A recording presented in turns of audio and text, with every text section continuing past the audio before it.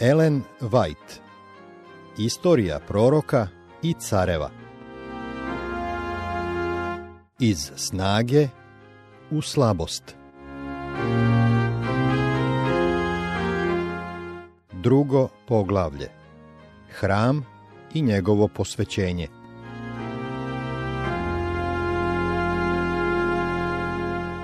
Davidov dugogodišnji plan o podizanju hrama Gospodu Solomon je mudro ostvario. Jerusalim je u razdoblju od 7 godina bio pun užurbanih radnika koji su poravnavali odabrano gradilište.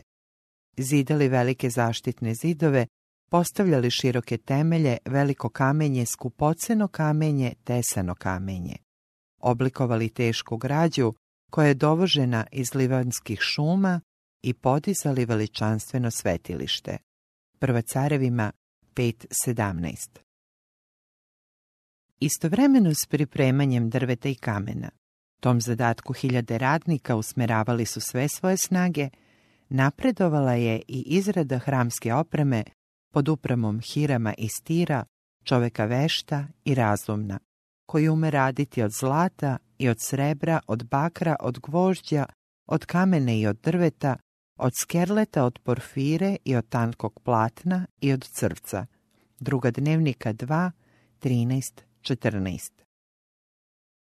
I tako, dok je građenje na brdu Moriji napredovalo bez buke, jer zidahu od kamena koji dovozahu sasvim prigotovljen, te se ni čekić, ni sekira, niti kakvo oruđe gvozdeno neču u domu kad se zidaše, prekrasna oprema je bila pripravljena po planu koji je David stavio svome sinu i sve druge sprave za dom Božiji.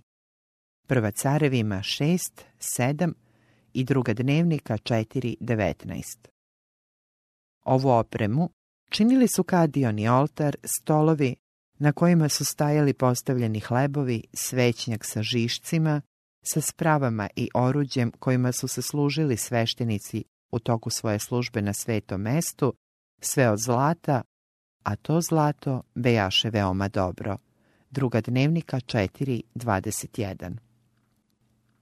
Bronzana oprema, oltar za žrtve paljenice, velika umivaonica oslonjena na 12 volova, manje umivaonice i mnogo drugog oruđa, to je car salivao u ravni Jordanskoj u zemlji Ilovači između Sohota i Saritade.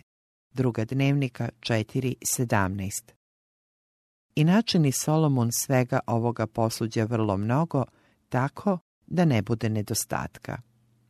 Nenadmašna je bila lepota i neuporedivi sjaj izdanja koje je Solomon sa svojim saradnicima podigao za Boga i bogosluženje. Ukrašena skupocenim kamenjem, okružena prostranim dvorištima sa veličanstvenim prilazima, uivičena rezbarenom kedrovinom i uglačanim zlatom hramska građevina sa izvezenim zavesama i bogatom opremom bila je odgovarajući simbol žive Božje crkve na zemlji, koja je tokom vekova građenja prema božanskom planu od materijala koji je predstavljao zlato, srebro i drago kamenje, prekrasno izgrađeni u dvoru, Prva Korinćanima 3:12, Psalam 144:12. U tom duhovnom hramu Hristos je kamen od ugla na kome sva građevina sastavljena raste za crkvu svetu u Gospodu. Efežanima 2:20 i 21. Na kraju je hram, koji je car David planirao, a sagradio njegov sin Solomon, bio završen. U svemu što beše naumio da načini, u domu Gospodnjem Solomon beše uspešan. Druga dnevnika 7:11. Bakotićev prevod. A onda, da bi građevina koja je krasila vrh brda Morije zaista postala ono što je David toliko želeo da bude, jer neće biti čoveku taj dvor, nego Gospodu Bogu, prva dnevnika 29:1, preostala je samo svečana ceremonija njenog formalnog posvećenja Gospodu i njegovom obožavanju. Mesto na kome je hram bio sagrađen dugo je bilo smatrano svetim mestom. Upravo je tu Avram, otac vernih pokazao spremnost da na Gospodnju zapovest žrtvuje svoga jedinog sina. Tu je Bog obnovio svoj zavet blagoslova s Avramom, u koji je bilo uključeno i slavno mesijansko obećanje ljudskom rodu o izbavljenju žrtvom sina najvišega. Vidi 1. Mojsijeva 22:9, 16 do 18. I upravo je ovde Gospod odgovorio ognjem s neba kada je David prineo žrtve paljenice i žrtve zahvalne da bi zaustavio osvetnički mač anđela koji je izašao da zatire. Vidi 1. Dnevnika 21. I sada još jednom, Gospodnji sledbenici okupili su se na tom mestu da se sretnu s Bogom i obnove svoj zavet sa njime. Vreme izabrano za posvećenje bilo je vrlo povoljno. 7. mesec, kada su ljudi iz svih delova carstva navikli da dolaze u Jerusalim da proslave praznik Senica. Ova svetkovina je pre svega bila praznik radosti. Posle završetka žetvenih radova, a pre početka napora u sledećoj godini, narod je, slobodan od briga, mogao da se prepusti svetim, radosnim uticajima toga trenutka. U određeno vreme Izraeljevo mnoštvo, zajedno sa bogato odevenim predstavnicima mnogih stranih naroda, okupilo se u porti Hrama. Prizor je bio nesvakidašnji veličanstven. Solomon sa starešinama Izraelja i najuticajnijim predstavnicima naroda vratio se iz drugog dela grada, donoseći kovčeg svedočanstva. Iz svetilišta sa visina Gavaona prenesen je prastari šator od sastanka i svi sudovi sveti što behu u šatoru. 2. Dnevnika 5:5. I ti poštovani spomenici ranih iskustava sinova Izraeljevih u toku putovanja kroz pustinju i osvajanja Hanana sada su našli svoj stalni dom u blistavoj građevini koja je bila podignuta da preuzme mesto pokretnog svetilišta. Prenoseći u hram sveti kovčeg, u kome su bile 2 kamene ploče na kojima su Božjim prstom bile napisane zapovesti dekaloga, Solomon je sledio primer svoga oca Davida. Posle svakih 6 koraka prinosio je žrtve. Uz pevanje i muziku i svečane obrede unesuše sveštenici kovčeg zaveta na mesto njegovo. 2. Dnevnika 5:7. Kada su izašli iz unutrašnjeg svetilišta, zauzeli su mesta koje su im bila određena. Pevači leviti, odeveni u belu lanenu odeću sa kimvalima i psaltirima i harfama u rukama, stajali su sa istočne strane oltara, a s njima 120 sveštenika koji su trubili u trube. Vidi 12. stih. A kada oni koji trubljahu u trube i koji pevahu, složno jednim glasom moljahu i slavljahu Gospoda, i kada podizahu glas uz trube i uz kimvale i gusle, hvaleći Gospoda da je dobar, da je doveka milost njegova, tada se napuni oblaka dom Gospodnji, te ne mogahu sveštenici stajati da služe od oblaka, jer se slave Gospodnje napuni dom Božiji. 2. Dnevnika 5:13-14. Shvatajući važnost tog oblaka, Solomon je izjavio: Gospod je rekao da će nastavati u mraku, a ja sazidah dom tebi za stan i mesto da u njemu nastavaš doveka. 2. Dnevnika 6:1-2. Gospod caruje, neka strepe narodi. Sedi na heruvimima, neka se drma zemlja. Gospod je na Sionu velik i visok nad svim narodima.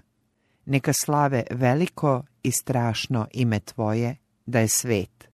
Uzvišujte Gospoda Boga našega i klanjajte se podnožju njegovu, da je svet.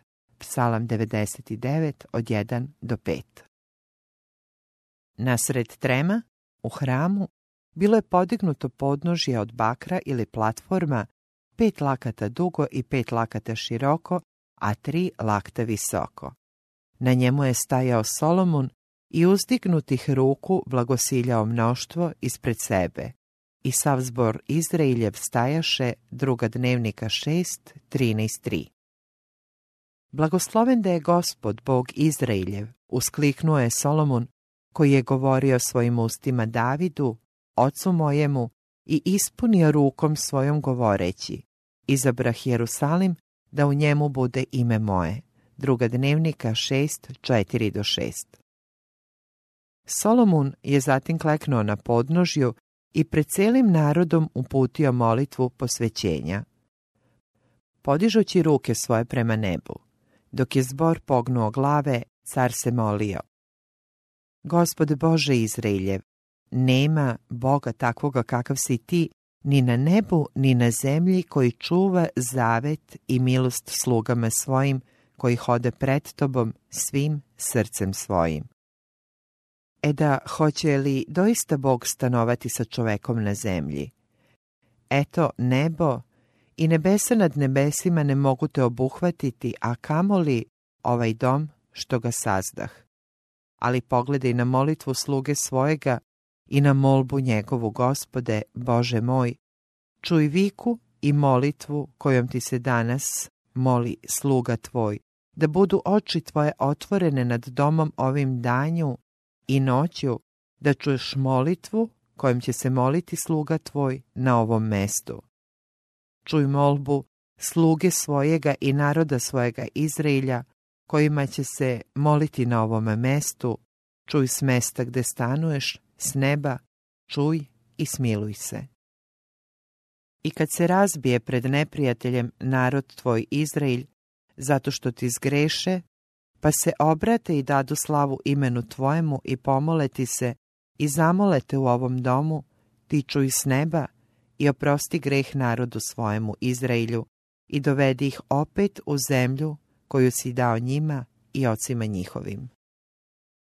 Kada se zatvori nebo, te ne bude dažda zato što zgreše tebi, pa ti se zamole na ovome mestu i dadu slavu imenu tvojemu i od greha se svoga obrate, kad ih namučiš, ti čuj s neba i oprosti greh narodu svojemu Izraelju, pokazav im put dobri kojim će hoditi i pusti dažd na zemlju svoju koju si dao narodu svojemu u nasledstvo. Kada bude gladi u zemlji, kada bude pomor, suša ili medljika, skakavci ili gusenice kada budu, ili ga stegne neprijatelj njegov u zemlji njegovoj vlastitoj, ili kakvo god zlo, ili kakva god bolest, svaku molbu i svaku molitvu koja bude od koga god čoveka ili od sveg naroda tvojega Izraelja, ko pozna muku svoju i bol svoj i podigne ruke svoje u ovome domu, ti čuj s neba i stana svojega i oprosti i podaj svakome po putevima njegovim što znaš u srcu njegovom. Da te se boje hodeći putevima tvojim dokle su god živi na zemlji koju si dao ocima našim. I inostranac koji nije od naroda tvojega Izraelja, nego dođe iz daleke zemlje imena radi tvojega velikoga, i ruke tvoje krepke i mišice tvoje podignute, kada dođe i pomoli se u ovome domu, ti čuj s neba i stana svojega i učini sve što poviče k tebi onaj stranac, da bi poznali svi narodi na zemlji ime tvoje i bojali se tebe kao narod tvoj Izraelj i da bi znali da je ime tvoje prizvano nad ovim domom koji sazidah. Kada narod tvoj izide na vojsku, na neprijatelje svoje putem kojim ga pošalješ i pomole ti se okrenuvši se ka gradu ovome koji si izabrao i k ovome domu koji sam sazidao imenu tvojemu, čuj s neba molbu njihovu i dobavi im pravicu.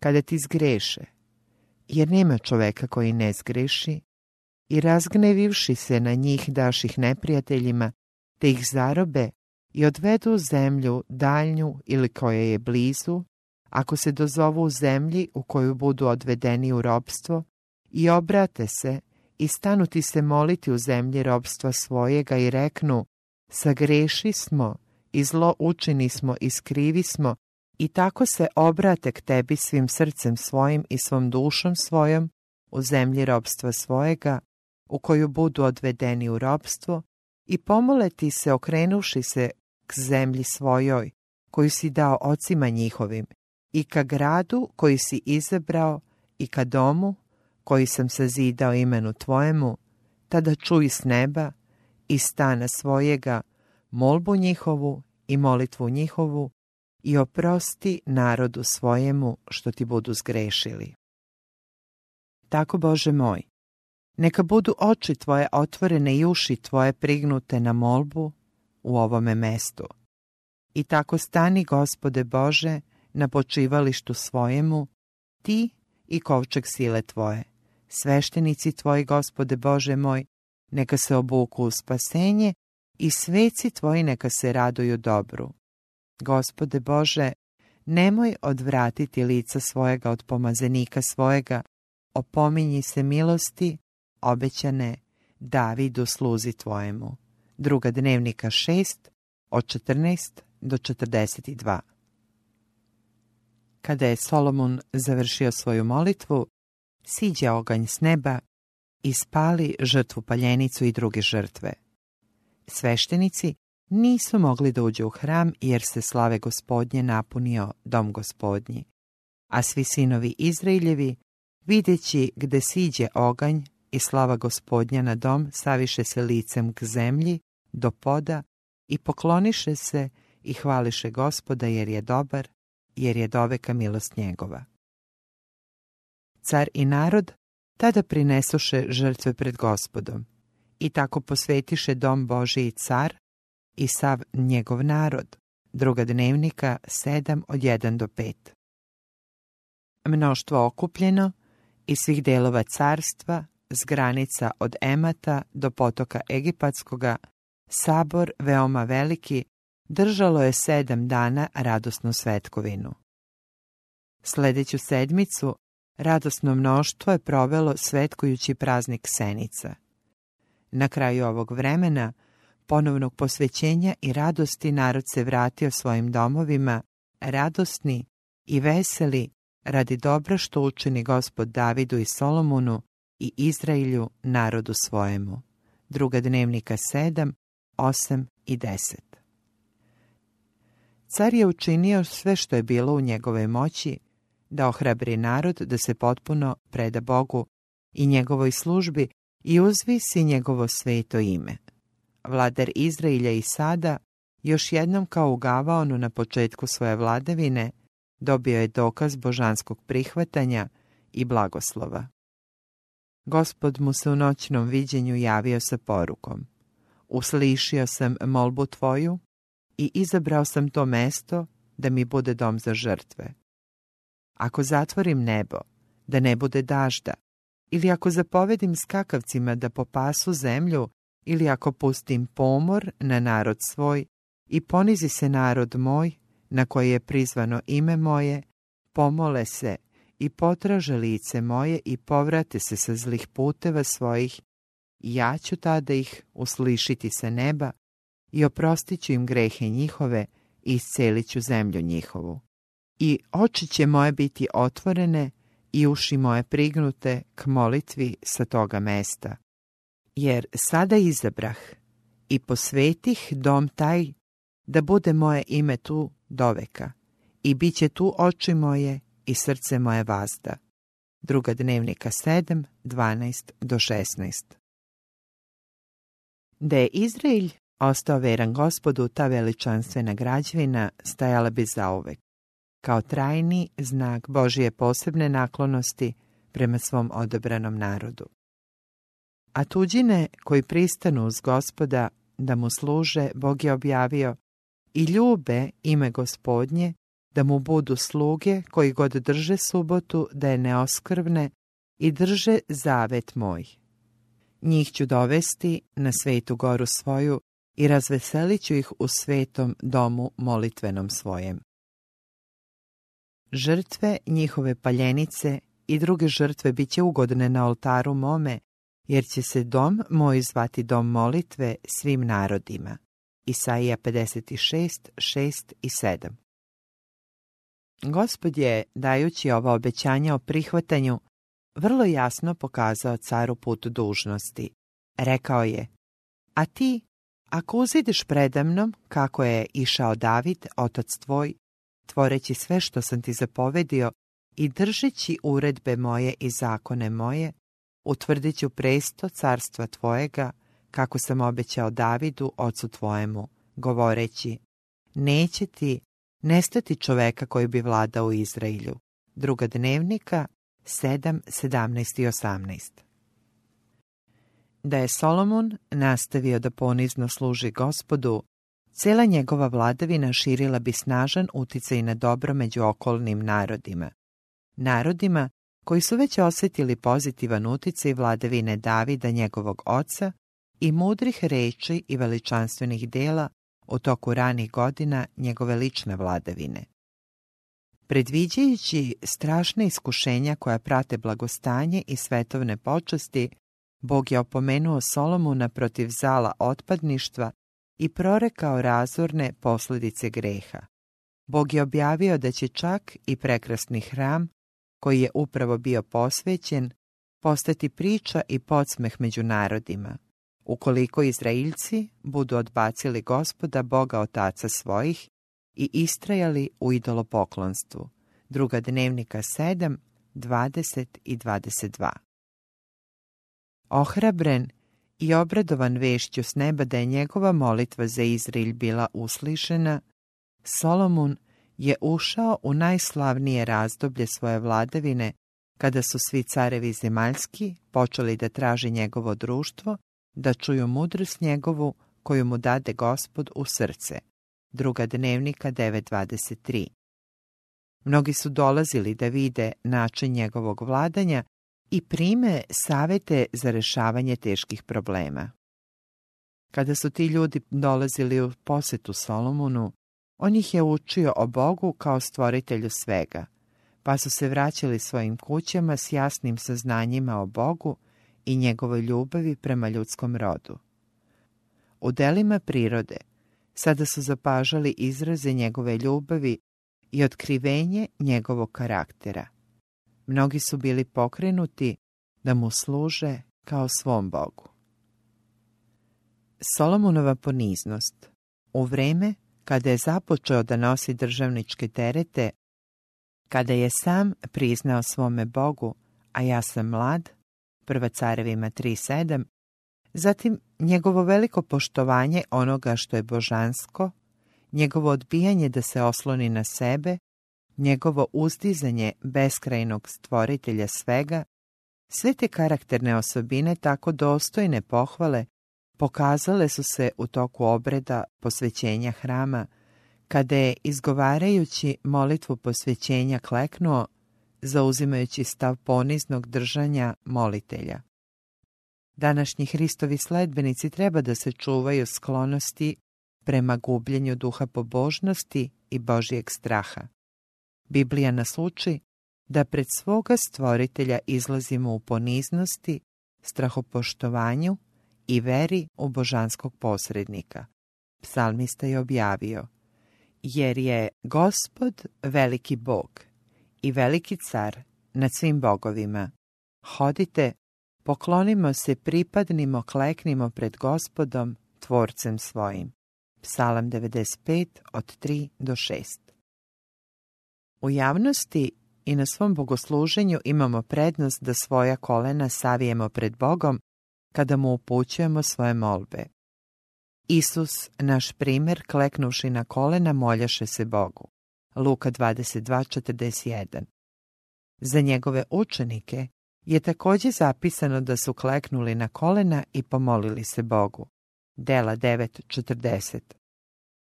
Pavle je izjavio: toga radi preklanjam kolena svoja pred Ocem Gospoda, Boga našega Isusa Hrista. Efežanima 3.14.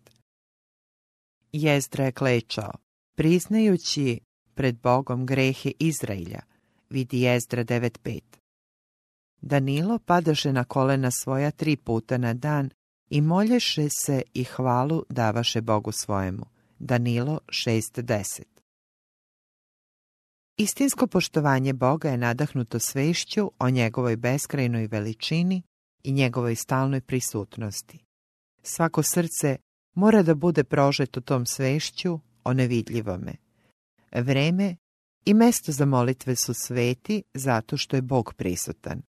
I dok se poštovanje pokazuje držanjem i ponašanjem, osjećanje koje iz njega nastaje produbljuje se. Ime je njegovo sveto i valja mu se klanjati, izjavljuje psalmista, Psalam 111:9. Anđeli pokrivaju svoje lice kada izgovaraju to ime. S kakvim bismo poštovanjem onda mi, kao grešna i posrnula bića, trebalo da ga uzimamo na svoje usne. Bilo bi dobro i za mlade i za stare da razmišljaju o rečima iz Biblije koje pokazuju kako treba poštovati mesto obeleženo Božjim prisustvom. Skini obuću, sa svojih nogu zapovedio je Bog Mojsiju kod grma koji je goreo, a nije sagorevao, jer je mesto na kome stojiš sveta zemlja. 2. Mojsijeva 3:5. Jakov, posle viđenja o anđelima, uzvikuje: Zacelo je Gospod na ovome mestu, a ja ne znah. Ovde je doista kuća Božija i ovo su vrata nebeska. 1. Mojsijeva 28, 16, 17.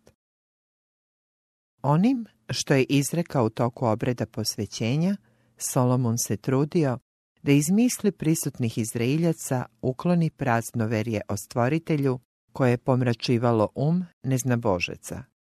Bog nebeski nije, kao što su bogovi neznabožaca, ograničen hramovima načinjenim čovečijom rukom.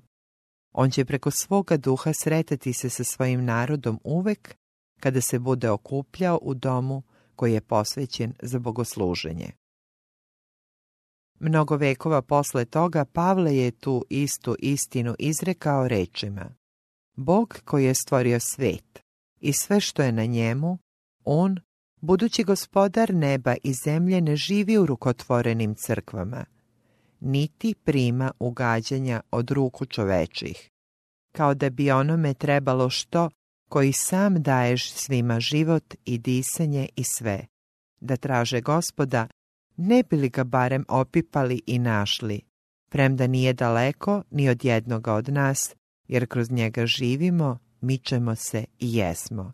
Dela 17, 24-28. Blago narodu, kojemu je Gospod Bog, plemenu koje je on izabrao sebi za nasleđe. Sa neba gleda Gospod, vidi sve sinove ljudske. S prestola na kome sedi pogleda na sve koji žive na zemlji. Gospod na nebesima postavi presto svoj i carstvo njegovo svima vlada. Bože, put je tvoj svet, koji je Bog tako velik kao Bog naš. Ti si Bog koji je činio čudesa, pokazivao silu svoju među narodima. Psalam 33, 13-14, 103-19 i 77, 13 i 14.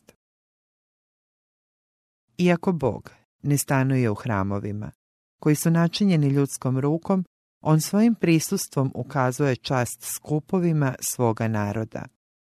On je obećao da će, kada se okupe da ga traže, da priznaju svoje grehe, da se mole jedni za druge i sam svojim duhom biti među njima. Međutim, oni koji se okupljaju da mu služe treba da odbace svako zlo. Ukoliko mu ne budu služili duhom i istinom i u lepoti svetosti, njihovo okupljanje bit će uzaludno. O takvima Gospod kaže: Ovi ljudi približavaju se meni usnama svojim i ustima poštuju me, a srce njihovo daleko stoji od mene. Matej 15, 8 i 9. Oni koji služe Bogu moraju služiti duhom i istinom, jer Otac hoće takve bogomoljce. Jovan 4:23. A Gospod je u svetoj crkvi svojoj muči pred njim sva zemljo. Avakum 2:20.